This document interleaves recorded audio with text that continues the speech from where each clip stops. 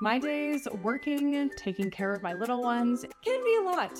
I checked out care.com and it was so easy for me to find local, experienced, and background check sitters. Finding our babysitter was way more affordable than I thought. Care.com makes it super easy. Search for qualified candidates. You can view their profiles, read reviews and ratings, check their availability, send messages directly, and get the help that you need. Care.com should be every person's go-to. Old Man Winter here. If I had it my way, it would stay winter all year long. Short days, wind chill, black ice, and a good polar vortex. Oh, heaven. Wait, is it getting warm in here? Your cold snap is over, Old Man Winter. Spring has arrived. Spring. Spring is here, which means it's the perfect time to get away in the Hyundai you've always wanted. Visit the Hyundai Getaway Sales Event, where you can get great deals on all of our award-winning Hyundai models, like the tech-filled Tucson and Kona, as well as the spacious Palisade. Enjoy wherever you go with the peace of mind that comes with America's best warranty and 3 years or 36,000 miles of complimentary maintenance. But hurry in, these deals won't last. Add more joy to your journey at the Hyundai Getaway Sales Event. Now get 0% APR or up to $1,500 bonus cash on the Hyundai Tucson. Now, during the Hyundai Getaway Sales Event. Offers end soon. Call 562-314-4603 for details.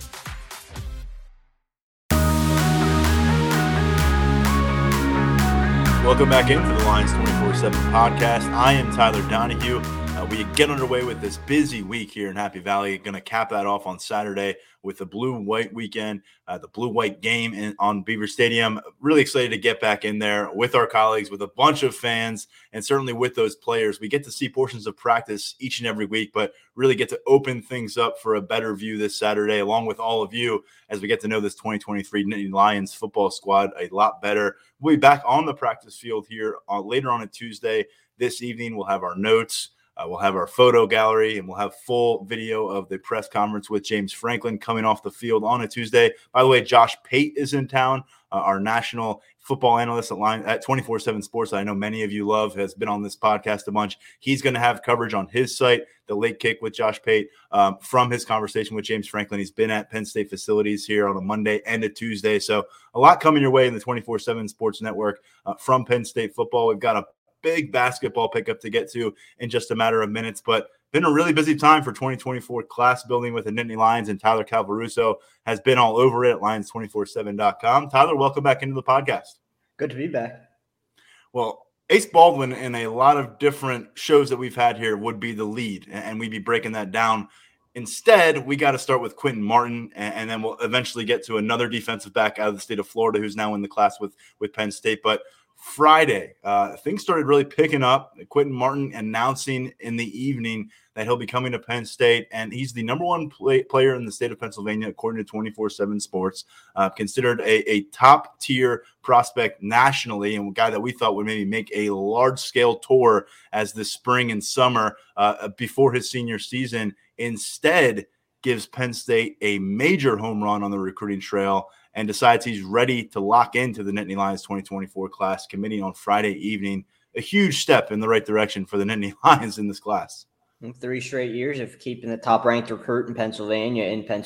You know, obviously we still have a long way to go with Martin between now and the early signing period. You know, yeah, I still got to put pen to paper, but at the end of the day, James Franklin and his staff want to keep the best guys in Pennsylvania, and that's what Martin is. I mean, what more can you really say about this commitment? It's huge. This was one of the top recruits on the 2024 board before we were even focusing on the 2024 board. That's how much of a priority Martin has been, and he's been that level of a priority for such a long time. I mean, this is just really a home run get for the staff. You know, yeah, then maybe the timeline was a little bit more accelerated than a lot of us originally anticipated. It looked like Martin wasn't really in a rush to wrap things up. It looked like he was going to get out, make more visits, go through that June official visit slate before coming into a decision. But his recruitment's been an unpredictable one from the start, so I'm not really surprised that he wrapped it up in the manner that he did on Good Friday.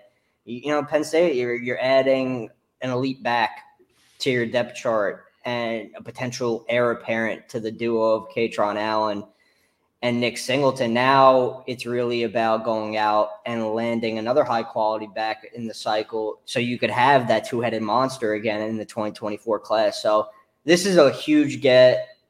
and really in a multitude of ways. I mean, just going into Western Pennsylvania again, getting the top guy, taking him away from Pitt, because, what we've been hearing is there were certain people who wanted to see Martin at Pitt, who were, encouraging him to give Pitt a long look. But this is what Terry Smith does. That's what he's shown that he does for this Penn State staff for years now. When it comes to recruiting guys in the Pittsburgh area, Western PA, he's all over it. Martin's just the latest win for him. But when you can land the headliner of your class in April, I mean, you're off to a great start. I would say Penn State really officially on fire on the trail. Yeah, Quentin Martin, a top 50 prospect in 24/7 sports rankings, number 30 in the composite rankings, a guy that's clearly going to be flirting with that 5-star status as he gets into his senior season at Belle Vernon High School. And with Quentin Martin, you mentioned the fact that this is a big addition for the running back room and what Jaywan Sider is looking to do long term.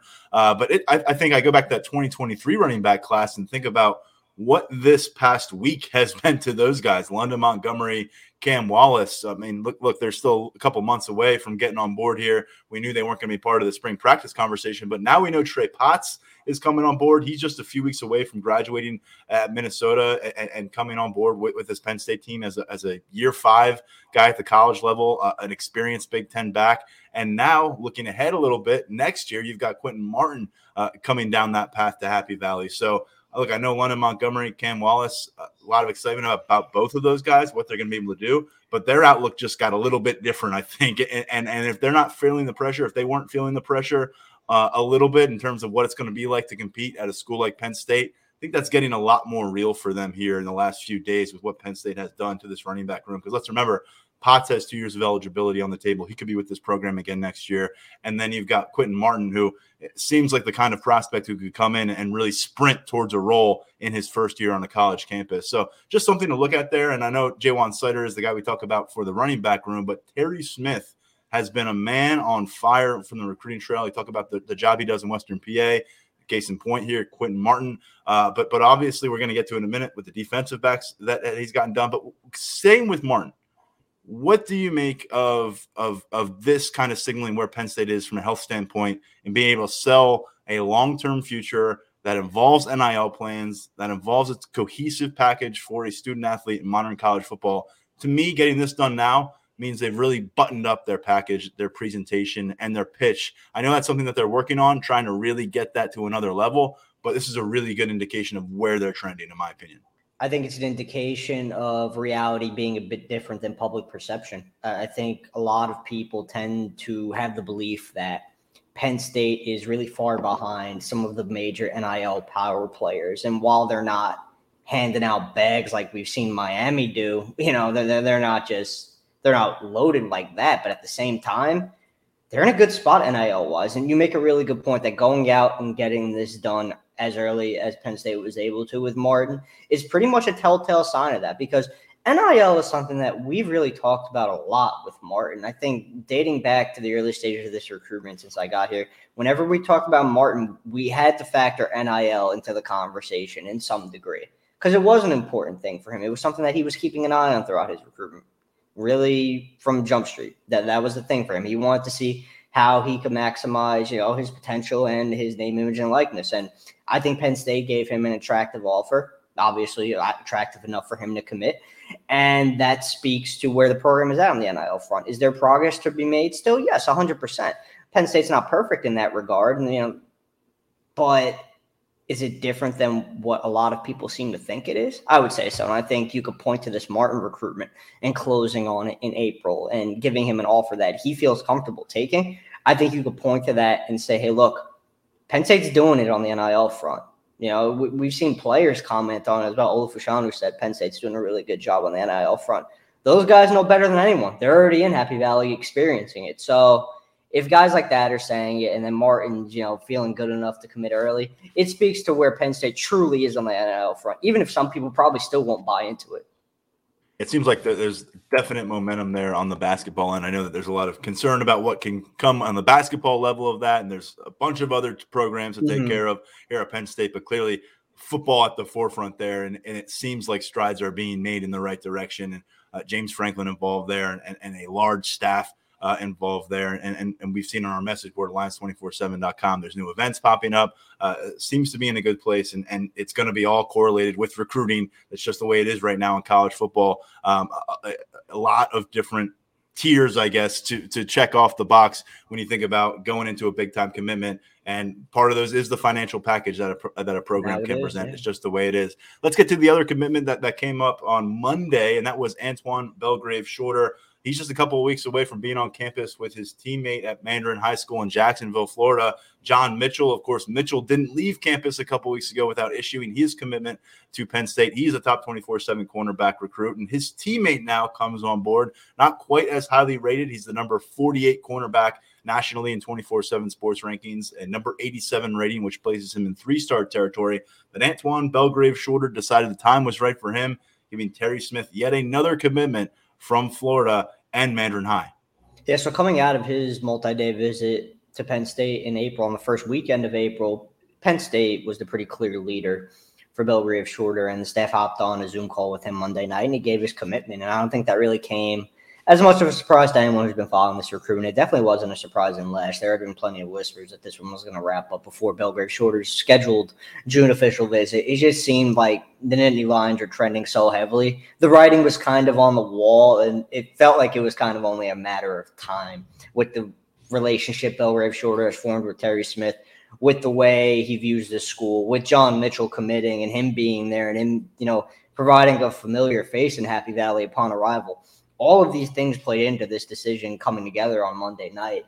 And when you think about Belgrave Shorter as a player, he passes the eye test. I'll tell you that. You go watch his tape. You see the speed. You see the physicality that he brings to the table as an outside cornerback. So it's another quality get in Florida. Terry Smith tapped back into that Florida defensive back pipeline. This is now 3 cycles in a row where Penn State goes down to the Sunshine State and gets a guy.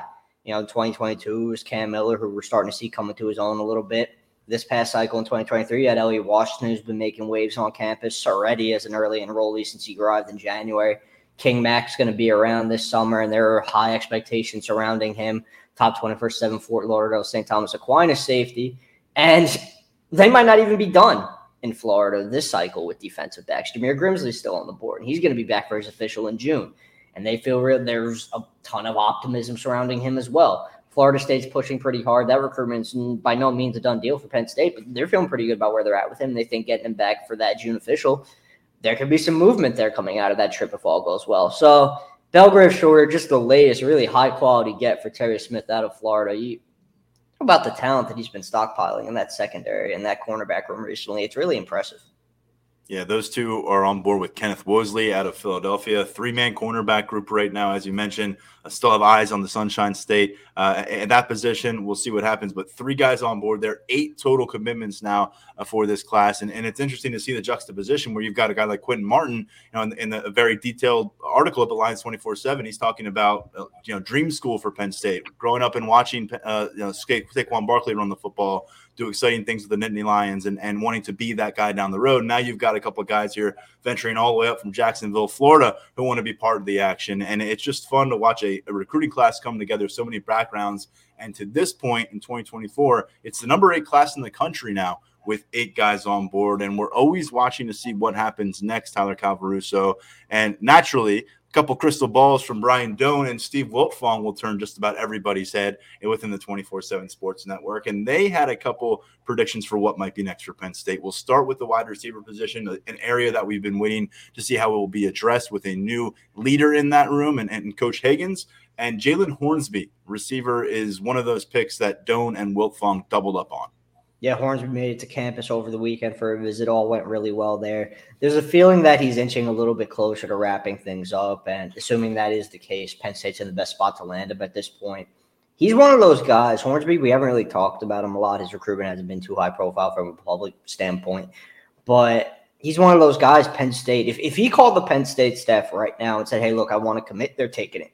He's one of those guys on that board who's held in that high of a regard. So crystal ball going in, it's definitely an indication of where things are trending there. Not really sure in terms of a timeline what could be coming, but Penn State in pretty good shape coming out of the visit.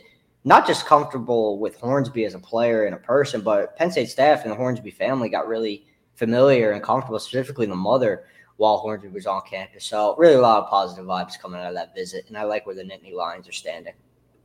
And at the wide receiver spot, it's one we've talked about quite a bit. Whenever you have a coaching change in the middle of a cycle, things are going to drop, guys are going to raise. You're going to want other guys to get on campus. But with Hornsby out of Camden High School in southern New Jersey, the number 66 wide receiver in 24/7 sports assessment at this point, the number 11 player out of the Garden State. And that crystal ball is the only one for him to this point. The other one that went in was at the quarterback spot. We've discussed maybe a two-man class at quarterback for Penn State in the 2024 cycle. And in this instance, it's step on up, Michael Van Buren. Yeah. Van Buren gets back on campus for another visit. He's been to Penn State more than anywhere at this point in his recruitment. Another visit goes really well, and it's pretty clear who's trending in this recruitment. He's going to be at Oregon this weekend, and then he's going to follow that up with a trip to Oklahoma. And he's not planning on committing until July 8th. That's the decision date that he has set right now. So he's going to go through the official visit process. He's going to go through official visit season. Penn State's going to get its official visit on June 16th. And really, this is another recruitment where I've heard whispers where people wouldn't be surprised if it wrapped up early. I don't think it ultimately will. I think he's going to stick to that July 8th decision, it seems like. But Penn State feels good about where it's at with Van Buren. Mike Ersh's, Danny O'Brien, James Franklin have all played pretty major parts in getting things to this point. And he just feels comfortable with the plan that's been laid out for him, a development aspect as a quarterback, working with Yurchis, just feeling comfortable in the offense, feeling comfortable with the program. Everyone that I've talked to about Van Buren says he's just a really good kid with a really good head on his shoulders, and he likes what Penn State has cooking. So it gives them a chance to not only land a pretty good quarterback, but potentially get back in at St. Francis Academy in Baltimore. That's a school Penn State has its eye on a lot, pretty much every cycle. So that'd be a plus. But when it comes to Van Buren solely as a prospect, Penn State, it's pretty safe to say they're in the top spot for him right now. And Oregon going to get a chance to host him this upcoming weekend. He told Steve Waldfong. And also there's just kind of a note here. He was supposed to be making a trip to Oklahoma. The Sooners have just landed a commitment from a four-star quarterback named Michael Hawkins out of Texas. So it's a game of dominoes at quarterback. Maybe musical chairs is the more appropriate term. This is the time of year where guys are trying to claim their seats, and sometimes you don't always have one at a spot you might. So we'll see how that maybe impacts the process here. Speaking of musical chairs, sometimes committed guys get involved with that game as well. And one that we have mentioned here a few times on the podcast is Luke Kromenhoek. He's been committed to Florida State for a while now, just about a full year now, going back to March 2022, out of the Benedictine Military School in Savannah, Georgia. But as we've documented, a couple of trips to Penn State in 2022, including for a game with family members. And now, as we confirmed on Friday, was in town and getting a chance to take another look at the Nittany Lions. He keeps making it back to campus, and yes, he does have family in the Northeast and from Virginia. So there are factors that are playing in Penn State's favor. The family has liked the way that the Penn State staff has recruited him.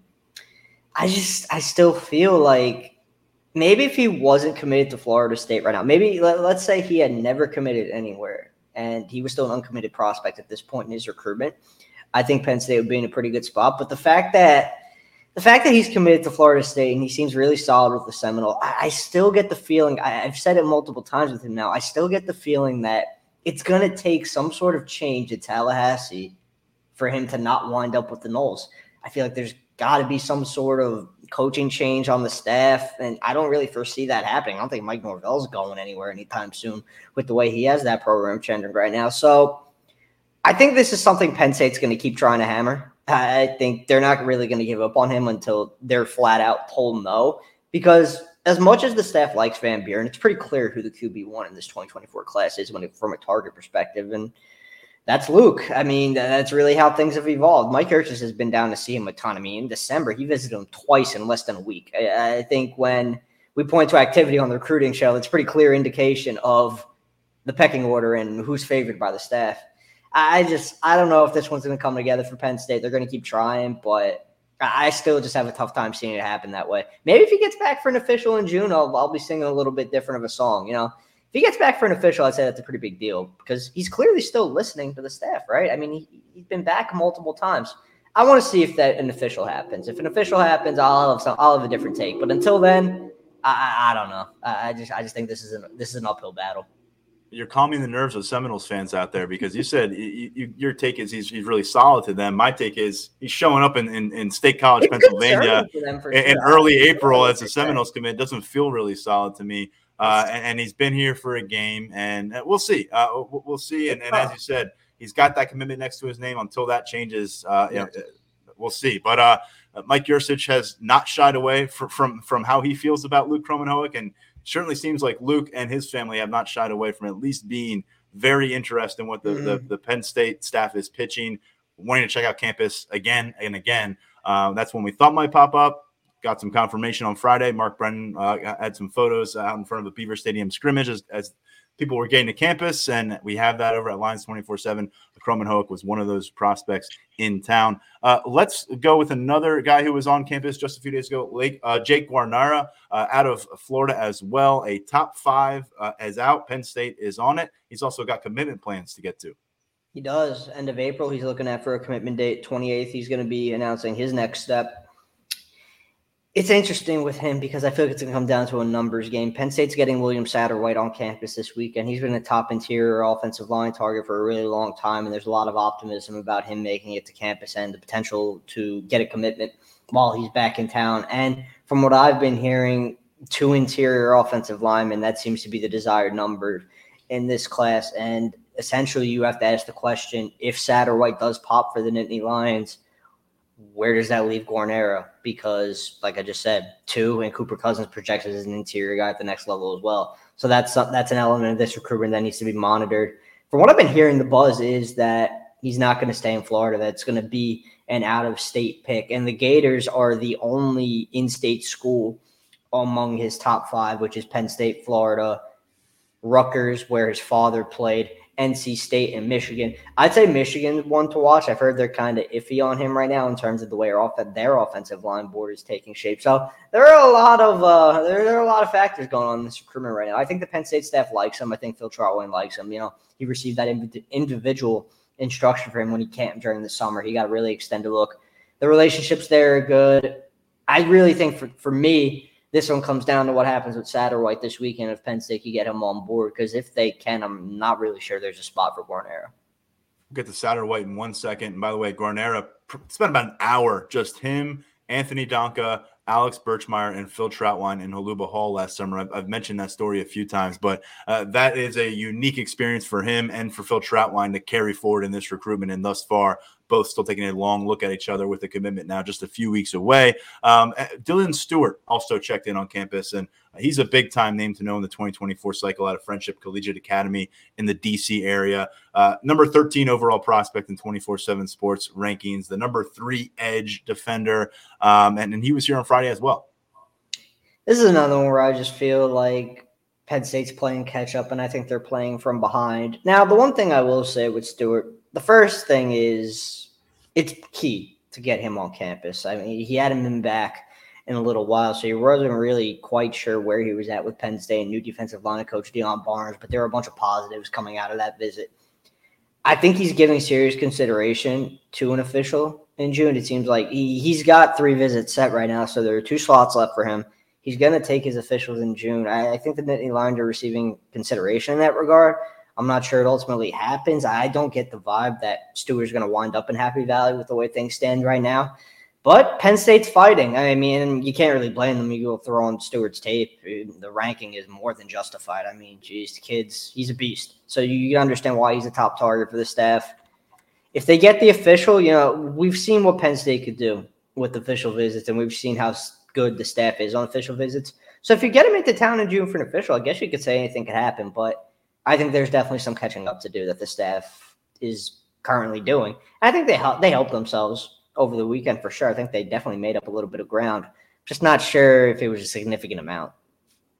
Yet another busy weekend on campus for Penn State. They are now into week 5 of spring ball, and it's going to culminate with the busiest weekend of them all for the blue-white game as people pack back in to Beaver Stadium, including this collection of prospects. We're going to focus on 3 names right here. There are a bunch more names over at Lions247.com as this week progresses, as this list comes together. It's already pretty impressive, but just wait until we get to Thursday and Friday. We're going to see this thing grow as the confirmations come. But 3 you wanted to hit on here, Tyler. You already referenced one in Satterwhite, the interior offensive lineman out of Akron, Ohio, but a couple other linemen to get to here. Nigel Smith, defensive lineman out of Texas, will be making the trip. And then in-state offensive lineman, considered one of the premier offensive linemen in the region, Kevin Haywood. So take it away. Why are these 3 an important cluster to know from what is going to be a very large collection of recruits on campus? Just starting with Satterwhite, since I already talked about him a little bit, he's received a lot of high-tier offers throughout the course of his recruitment, specifically in the winter. He's received a lot of interest from programs who have churned out elite offensive linemen and get those guys to the NFL. But Penn State has stuck at the top of his list. It just seems like there's a lot of comfort there between the staff and the family and Satterwhite himself. And this is one of his final visits of the spring, if not his final visit of the spring. There's just a ton of optimism surrounding this recruitment.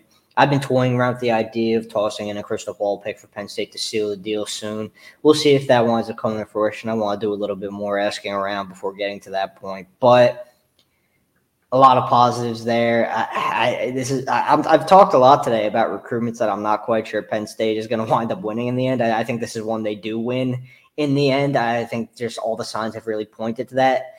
And I'm glad we were getting into Smith. Nigel Smith is a really interesting prospect to me for a few reasons. I mean, he's from Texas. Melissa doesn't turn him. Melissa, Texas, they don't churn out a ton of prospects at his level. I mean, we're talking about a top 24/7 defensive lineman who's top 100 in certain ranking. We have him, I believe he's in our composite. He's close to our top 50, if not in the top 50. And you don't want to put a ton of stock into social media activity. You start playing that game, things are a little bit dangerous because some recruits love to have fun with fan bases on social media, as we're seeing with a certain Ohio State commit right now. But that's besides the point. When it comes to Nigel Smith, he's been really pro Penn State on social media lately. Really, he's quote tweeting all the commitments. He's commenting on all these recent commitments that Penn State has had. It seems like he's really, really excited about this visit. And I know he's giving Penn State a legit look. And I know he's going to be back for an official in June. At least that's the way things are trending. So I don't think this is a recruitment where Penn State is – I don't want to say they're playing from behind. I think he has – some more local schools higher on his list right now. But I think Penn State has a real chance to make up some ground when they get him on campus this week. Kind of reminds me of TJ Parker in that regard. I know it didn't go Penn State's way in the end, and we could get into the reasons why it didn't go Penn State's way in the end. But they got TJ Parker on campus from Alabama, and they skyrocketed up his list after that. I see that kind of potential with Smith and Haywood. We've talked about Big Kevin Haywood so much. He's getting back to campus for the first time in a little bit. He and his family spent the spring checking out campuses that they hadn't seen a whole lot of yet. You can't really knock that approach given how many times they've all been to Penn State and the familiarity that they have with the school. Haywood's been very thorough throughout his recruitment. We know that. We've talked about it a bunch, how he's taken a really detail-oriented approach, and he's not rushing into anything without all of the information he could possibly gather. And he's going to be looking to gather more information about the inner workings of Penn State while he's on campus this weekend. I know there's a lot of positive feelings from the fan base about Haywood, but hey, look, maybe we could wrap this up this weekend, blue-white game, all the positives. Not quite sure it happens that way, but I still think Penn State is trending for him. I think our crystal ball picks still look pretty good. Yeah, and this has always been a weekend that Penn State's done a nice job picking up a commitment or two, building toward the next class, building on that positive momentum as spring camp comes to a close. We'll see if that happens this time around. You'll be all over the recruiting coverage as always as things take shape in Happy Valley. Let's finish with this before we start to talk some blue-white game with Mark Brennan and Daniel Gallen. As I said at the top of the show, a lot of episodes, this would have been our number one conversation, but Penn State getting a Conference Player of the Year edition on the basketball squad. Ace Baldwin following Mike Rhodes from VCU. And in your breaking news story on Easter about this one, you called Baldwin the straw that stirred the drink for a VCU team that was in the tournament last year. No doubt about that. I mean, A-10 player of the year, A-10 defensive player of the year. He was Mike Rhodes' star in Richmond, and it's a crucial get for Penn State. Obviously they had to start winning some recruiting battles soon. That staff has a whole roster to rebuild. So This was a very, very strong early get from Mike Rhodes, and I think it's kind of a tone setter.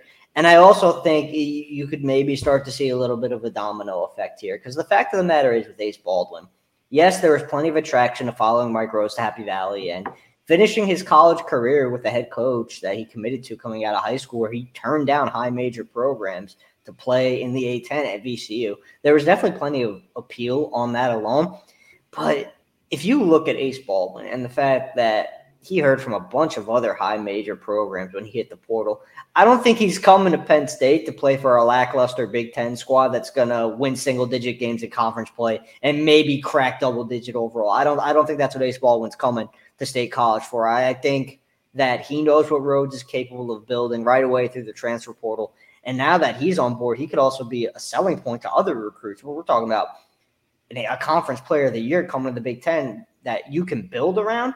That's really, really important for Rhodes, especially given the fact that he already trusts Baldwin to such a high degree, being familiar with him as a player and a person and what he brings to the table on and off the court. So I think it's the beginning of potentially a stretch of good news for the Penn State basketball program.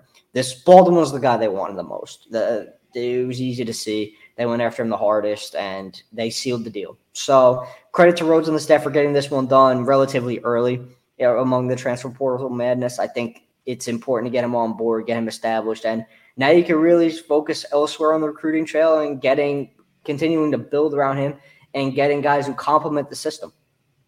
Yeah, maybe some former teammates as well. A bunch of those guys at VCU in the transfer portal, guys like Jaden Nunn, Nicholas Kern, Jalen Deloche, Jameer Watkins. I know you've been all over trying to cover what Penn State basketball is doing with their roster build for our VIP subscribers at Lions247.com. You combine that with all the recruiting action happening here in the month of April leading up to the Blue-White game. It is a busy time. We had a busy conversation here. We'll let you get back to work. Thank you very much, Tyler. Appreciate you for having me back on, man. We'll be right back on the Lions 24/7 podcast. Passion, drive, and patience. What brings home the winning trophy is also what keeps your ride or die alive. eBay Motors has everything you need to maintain your vehicle and level it up to peak performance, from superchargers, roof racks, exhaust kits, LED headlights, and more. Whether you're into speed, power, or style, eBay Motors has got you covered.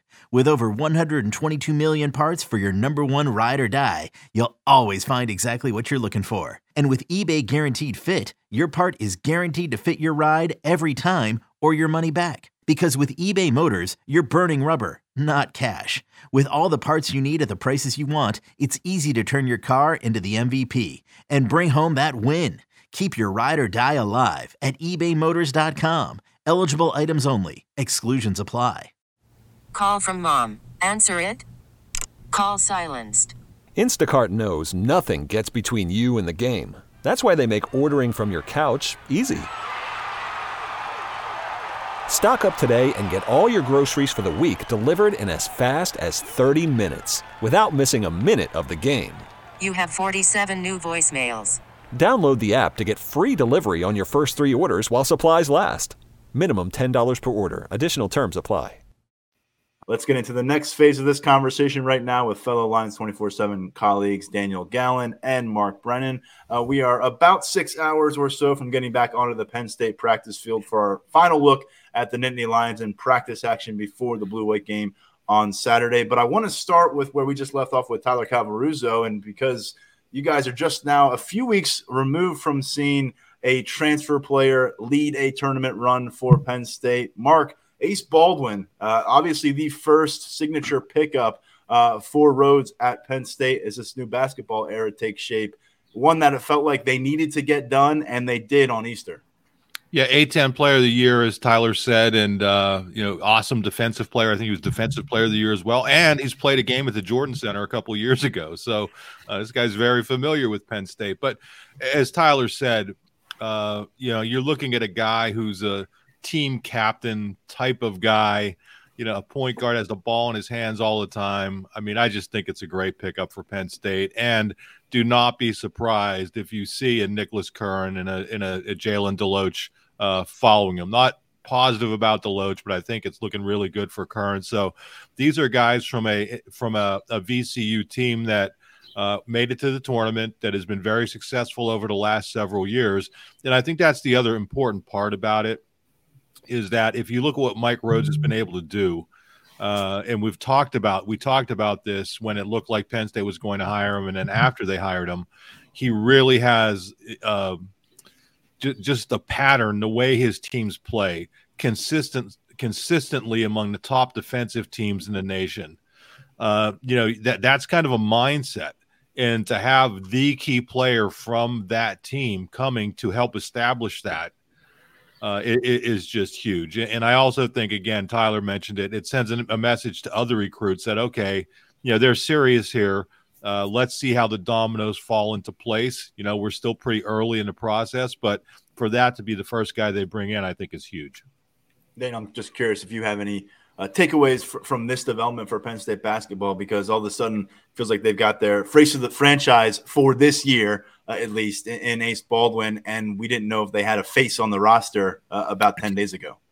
Yeah, I think we've talked a little bit about trying to have as much continuity as possible when you look at bringing guys back who had success from the team last year. But I think this is an example of creating some continuity by bringing in someone from the outside, someone who has familiarity with how Mike Rhodes does things, who knows the system, and who can kind of step in immediately to, a bit of a leadership role. We don't necessarily know how many young players are going to be on this team next year based off of who comes back for their sophomore seasons, if there are any 2023 additions still out there on the recruiting trail, things like that.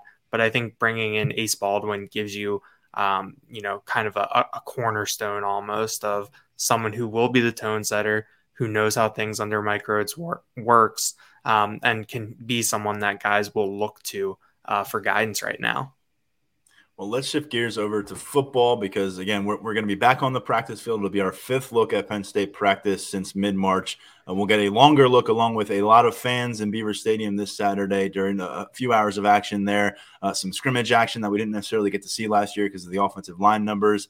But, Mark, as we work our way towards this, we have a few roundtables that'll be being featured at 24/7 Sports, online 247.com, leading up to this. And we'll get into a position competition to watch. We have a few other topics to get here. But looking ahead towards Saturday, what is the position room that you're going to be particularly getting those binoculars on and trying to get a long examination of? Yeah, I mean, I think the offensive line, when you talk about good problems to have, you just mentioned it. Last year they didn't have enough offensive linemen to actually run an entire scrimmage. Now you have 6 guys with significant returning with significant starting experience, and that's even with losing Juice Scruggs and Bryce Effner. Yeah, I don't remember them being this deep for a long, long time. I mean, maybe some of those teams in the mid-2000s, maybe going all the way back to the mid-90s with, Goon and his crew. I'm not saying this group is going to be that good, but when you talk about depth, I'm really anxious to see it. You talk about competition, you talk about a unit to watch. When I'm looking at Caden Wallace and Drew Shelton fighting for that right tackle spot, I'm like, to me, that's like, wow. Or when you're thinking of Norzad and Tangwall, fighting for a guard spot possibly, or in the mix for those guard spots, because both of them, or one of them, Norzad may obviously be the center, but my point being, those guys both significant starting experience at the same spot last year, and now they could both be starting, again. So it's just to me, it's an embarrassment of riches for Penn State. You knock on wood a little bit that everybody stays healthy, but it looks like these guys have been healthy throughout most of the spring. And again, just the level of competition and some of these battles, you don't have to go that far back when Penn State had to pull defensive linemen over to the offensive line just to have a starting unit. And now all of a sudden you have multiple guys with more than 5 guys with significant starting experience. I just think that's going to be the area. I think that's going to be the key to the whole team. Really. I mean, as much as people want to talk about quarterback, and I completely get it, the quarterbacks, Drew Aller's not going to be able to do what he does unless that offensive line plays really well. And the running backs can't do what they do unless the offensive line plays really well. So to me, that's really an area to watch. And I think that's going to be the difference between this team being, a top 25 team or a college football championship playoff contender. That's going to be the difference, is going to be that O-line.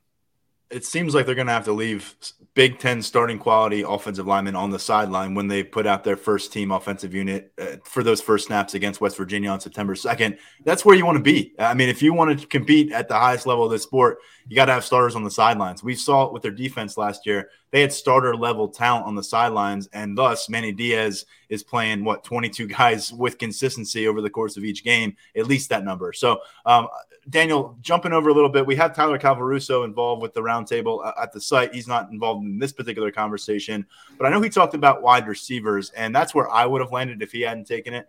And I think it's very difficult to look beyond the fact that what we've heard on the wide receiver group through a month of spring ball is there's Keandre Lambert-Smith, there's Harrison Wallace, and then there's everybody else. Well, everybody else is going to be out there running routes, potentially getting exposed in a negative way, but maybe getting a chance to go out there and impress against what we know is a very deep cornerback room and what we know is a very impressive defensive unit at large. Look, this is a little bit of fool's gold sometimes with spring ball and wide receivers. Matt Kippenhammer had a huge spring game 5 years ago or so. It just never materialized for him. But to me, whether it's a Caden Saunders, an Omari Evans, a veteran like a Malik Mega, or a newcomer like Malik McLean, the door is wide open for someone to go out, generate some momentum. And I know this coaching staff is really curious when they peel back the curtain on some of these younger players and they put them out there in front of 70, 80,000 people in Beaver Stadium. What are those nerves going to feel like, and how are those going to be reflected on the field? I think when you look at the wide receiver group, it's the position where I think there might be the most playing time available. Just when you look at the fact that they play three wide receivers a lot. There's only two that have really established themselves, and then the ability to rotate guys in for different situations and things like that. I think there's a lot of reps there for the taking, and Omari Evans is someone who has gotten some buzz as that third guy up in terms of the pecking order. We talked to Malik Mega a couple weeks ago, and he seems confident with some of the progress that he's made. Malik McLean is the new variable to introduce, and then Anthony Ivy and Tyler Johnson are two more guys that we didn't see at all last year, who are going to have an opportunity. So I think that you look at the wide receiver group, and it's definitely a position that all of my eyes on. It's kind of hard not to when you're going to be focusing so much on the quarterbacks to see what's happening on the other end of those passes. But this was a game where last year Harrison Wallace kind of teased some of that athletic ability. I remember he had a pretty good play on a jump ball. This is where guys can flash what they're capable of for a very large audience. And who steps up in those moments, I think, is going to be very curious to watch. What Keandre Lambert-Smith kind of shows in terms of not necessarily expecting him to do too much because he's pretty much a known quantity, but what he looks like in this type of environment.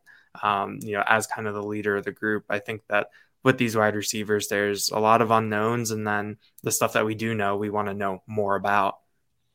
We kind of combined there to poach Tyler Calvaruso's answer on this particular project, but the wide receiver is an obvious one. You went linebackers, which maybe goes back to Mark's point, where there's guys with starting experience, there's guys that are on the rise, and it feels like you're just not everybody who can play Big Ten football at a pretty high level is going to be able to play a lot of Big Ten football this season because of the competition.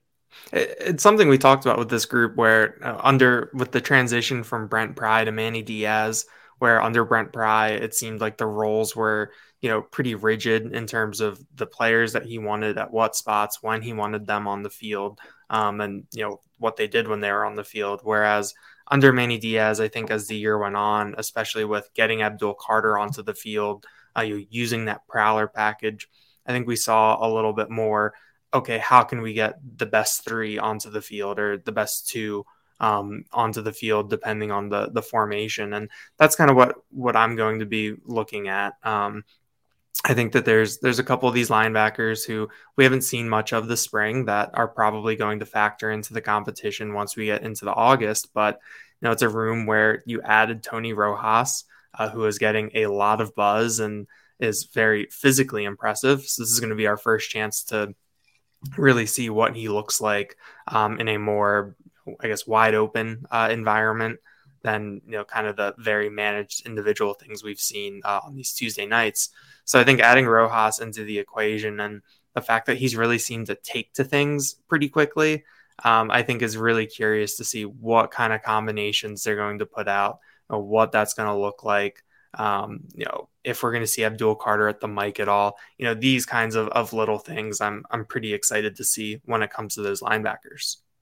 And I'll just add one more here that I had written down for our roundtable is the cornerback position. And it's another one of those embarrassment of riches kind of situations, even with the All-American Joey Porter Jr. now getting ready for the draft. Really curious to see Storm Duck out there. Chance to see some extended action for him, hopefully. Cam Miller's a guy that everyone will tell you about this spring and really going back into winter workouts. Get a chance to see that going up against the quarterbacks and going up against wide receiver and some full-on action. We don't get to see a lot of that covering wide receivers, going up against quarterbacks, playing 11-on-11 football aspect during our looks at spring ball, which we understand. But this is going to change on Saturday. And again, just like I talked about wide receiver, the chance you get exposed, but there's also a chance you can really flourish out there. Down the board here with those three freshman wide receivers, or three freshman cornerbacks, although one of them in Zion Tracy hasn't really been available during these practices, but we've heard some good things about Lamont Payne, certainly about Elliott Washington. So there's just a lot of names to throw into that mix, and some of the old guys who are back, Johnny Dixon, Daquan Hardy as well, just to mention a few. And I think Dixon's someone I'm going to be curious to see if he's lining up in that Prowler package, if he's creeping up toward that line of scrimmage like Jair Brown did last year. We know he had a lot of success for the cornerback position playing close to the line last year, wreaked some havoc in the backfield, did some really good things up there, and I think he's confident in that. We're going to get very vanilla looks over the course of Saturday, but still I think we'll be able to maybe glean a little bit about some new ways that this cornerback room might get used in the defensive scheme next season. Speaking of newcomers, we mentioned a few there in that conversation. Newcomer to watch in this matchup, and you can go with a lot of different directions. Mark, we'll start with you here. Well, I got to pick last in this one, so just so people know, if I went earlier, I might have picked somebody else, but you're gonna want to watch this guy because you have to watch him, because you will not be able to take your eyes off of him, and it's Mega Barnwell, the tight end. I mean, he's massive. Daniel heard what I said when we were shooting one practice, and he was finally out there, and there may have been an expletive involved, but he is a massive human being for a tight end. So I was not the first one to pick, but in terms of guys that are going to catch your attention, you're going to look at number 85 and say, holy crap, that guy is one big dude. I don't know if he's going to end up at tight end, because you watch him walking around with offensive linemen and he's bigger than a lot of them. I mean, height wise, and you could see where weight wise he could probably get there if he really wanted to. But yeah, he is something to behold. And, when you look at that tight end room, obviously they're going to be without two of the two best tight ends on the team at this point. And they're going to be playing a lot of these younger guys. So I would not be surprised if young Mega Matthias gets some action, gets a few balls thrown his way. But I'm just telling you, people, this is one guy, when you see him out there on the field, just watch him during warmups, and you're going to be like, wow, that guy is a big dude. And, we haven't had a lot of opportunities to see him in scrimmage action. But he looks pretty mobile for his size too. So he's going to be a fun one to watch, not only on Saturday, but I think next season. Are they going to need him to play? I don't know. I think they may have enough depth there with Khalil Dinkins and Jerry Cross and the starters that they have coming back. But I think Mega Barnwell is kind of a guy that you're going to watch him and say, wow, he's huge. He's 6'6", 270 pounds, according to the roster here for Penn State in his first semester, in which he should be finishing up his high school senior year. So, a guy we'll be watching closely. We've been discussing his positional journey for years now, since he committed to Penn State the first time before his sophomore year, ended up committing a second time down the road. You mentioned a couple of tight ends missing from the equation and how that could play a role into things. And you talked about with Tyler Warren and Theo Johnson, we've documented each and every one of our practice reports that they had not been out there participating on Tuesdays. Well, linebacker room was something that Daniel alluded to a little bit as well. Tyler Elsdon, not sure we're going to see him out there Saturday. If practice is an indication, we probably won't. Same goes with a guy like Dom DeLuca. Haven't seen him out there for a while after he played almost 200 defensive snaps last season, earned himself a scholarship. Tony Rojas, there should be a lot of opportunity to watch him. And look, he's probably a name that I was going to pick first, and I did have the first pick, so I went there. But I think any of us were probably going to go in that direction based on what we heard the last few weeks. Guys put on about 30 pounds, came to campus sub 200, now pushing his way toward 230 pounds, playing at a very high speed on the field, reading and reacting in a way that you just don't get from freshmen linebackers unless their name's Abdul Carter last year. And across the way, it goes from, well, we already know this guy had the mental makeup. The big question has been, can he pack on the pounds? Well, yeah, that has not been an issue. And can he pack on those pounds without losing his ability to survey the field? And we've seen him working at both outside linebacker positions.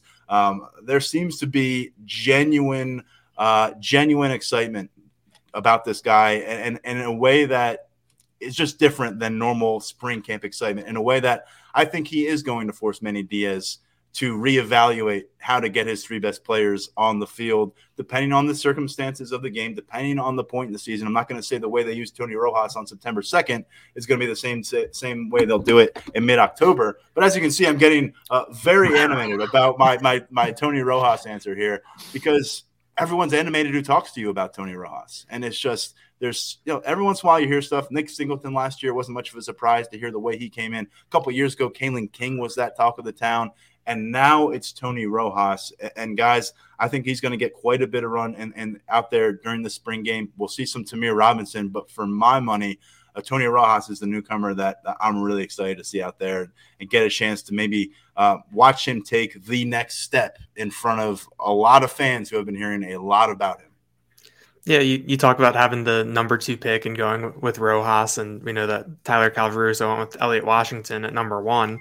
Those are the two that I had circled, looking at the roster in terms of freshmen that we'll see and who could be physically impressive. So number 3, I wrapped it up with Malik McLean, the wide receiver. I think that when you look at what Penn State has at wide receiver, kind of like I talked about a little bit earlier, a lot of opportunity there. But with McLean, I go back to the fact that Penn State just didn't really have that type of wide receiver on the roster last year. He's 6'4", 200 pounds, can really run.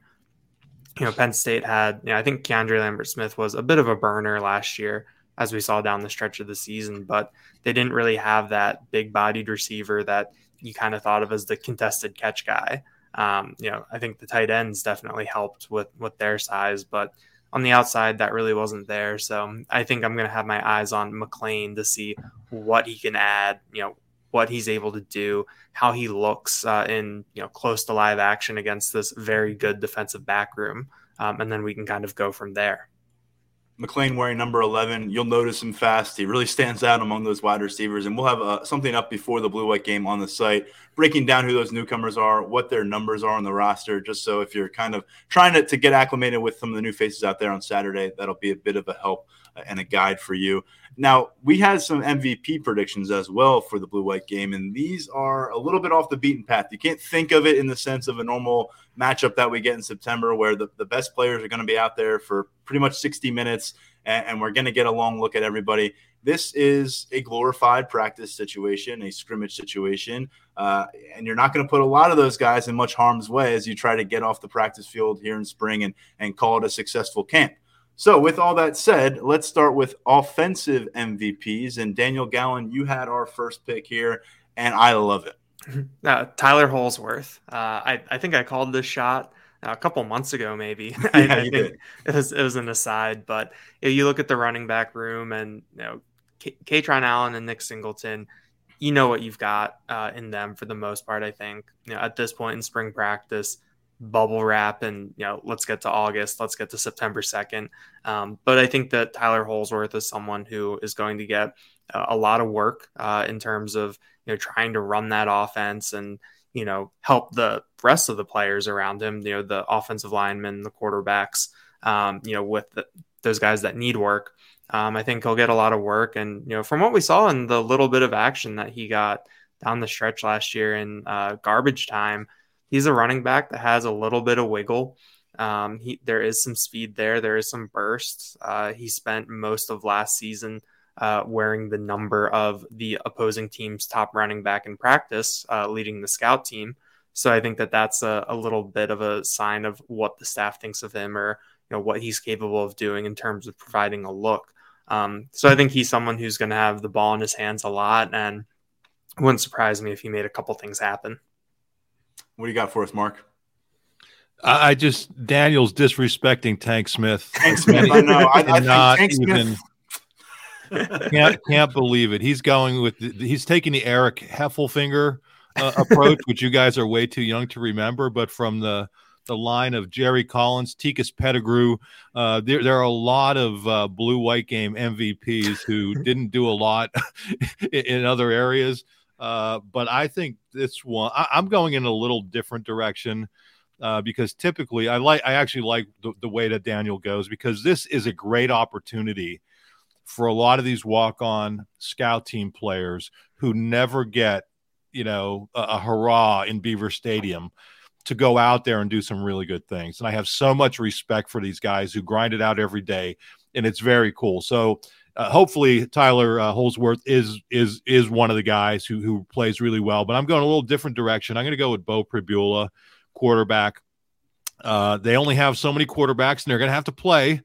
And I think Beau is a guy who is going to have an opportunity to maybe show what he can do in terms of his mobility. Not the greatest arm strength in the world, but accurate.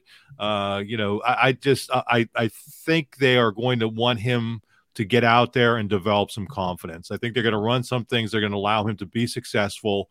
And I think it's really important too, because you're looking at a guy who didn't really have any action last year, and he's now your second team quarterback, whether they want to say that or not. We know it's a competition that's going to go to the last minute or whatever, but realistically speaking, he's your QB2, and you want him to have some success, and you want him to get some things done.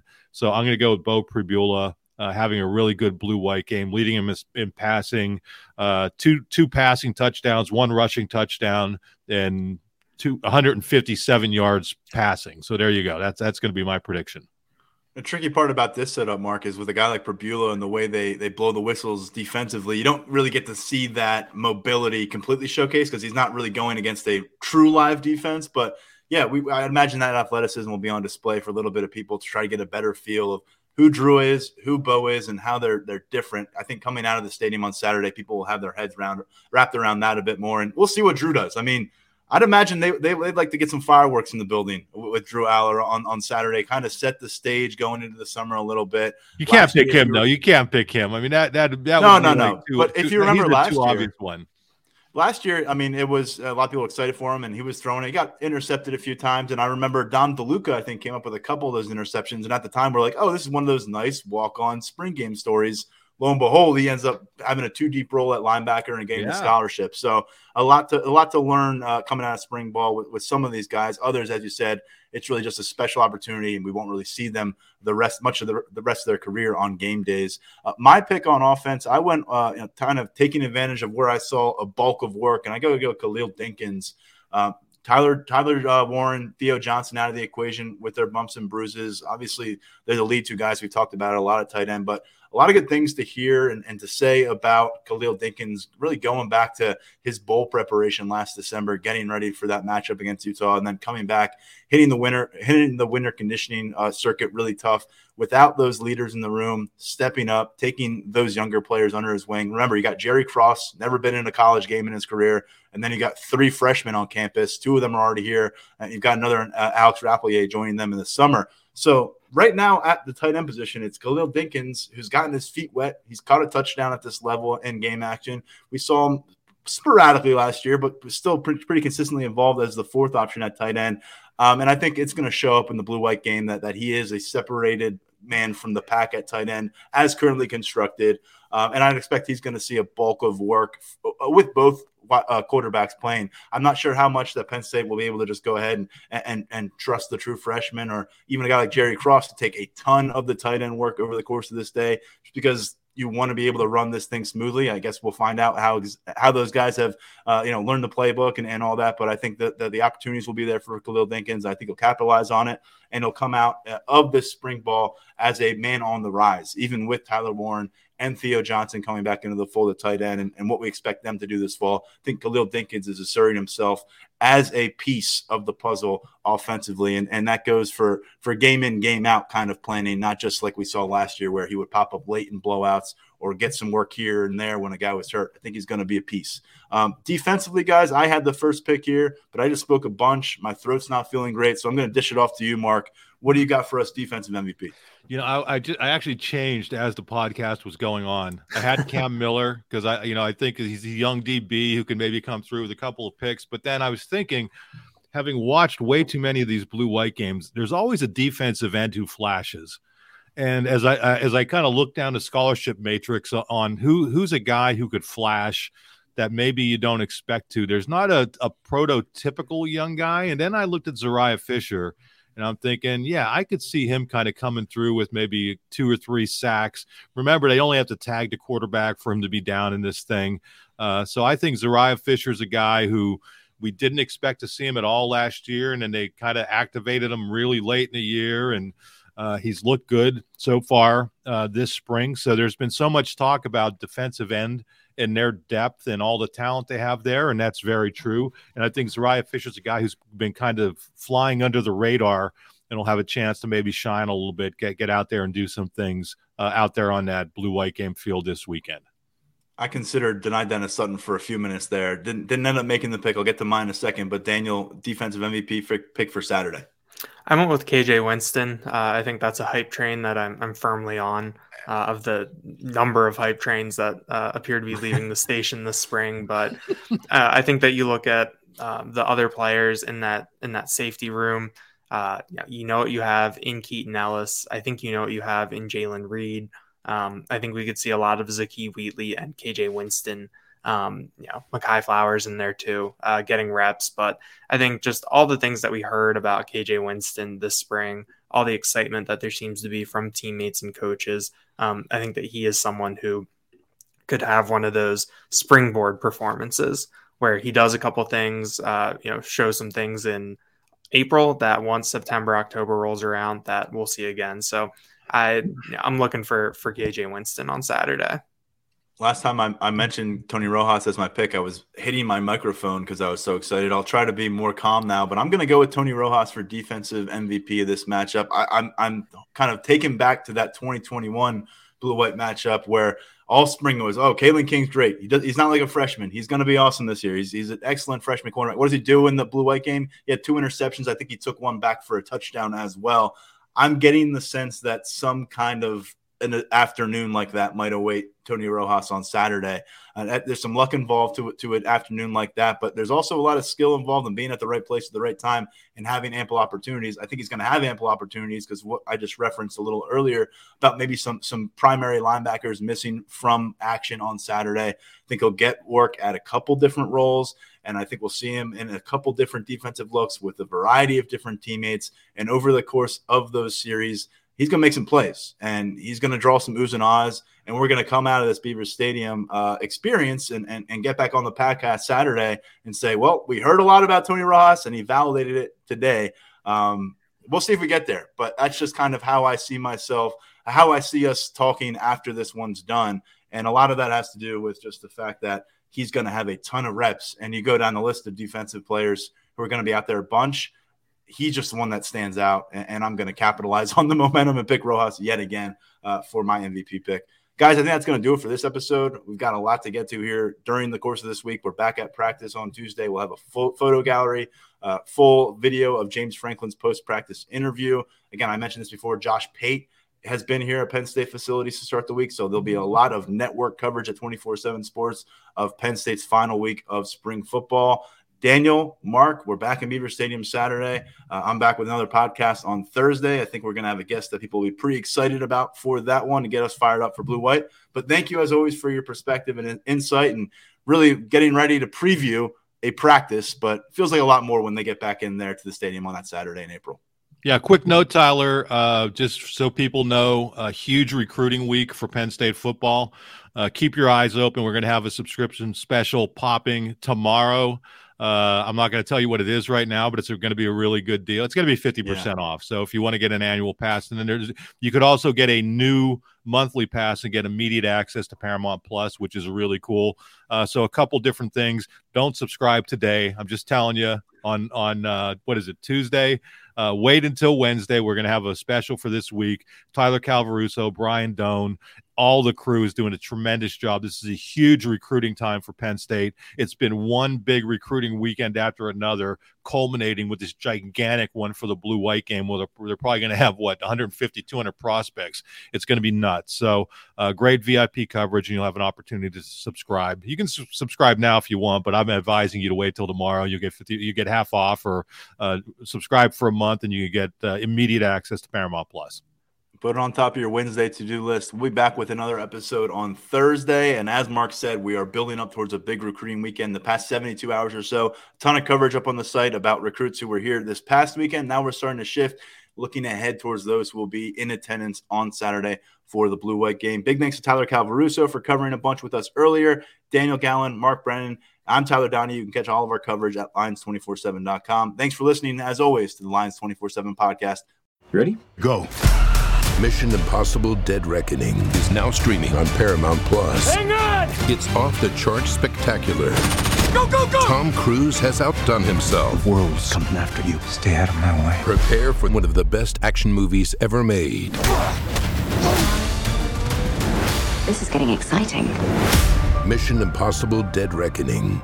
Now streaming on Paramount Plus. Rated PG-13. Some material may be inappropriate for children under 13.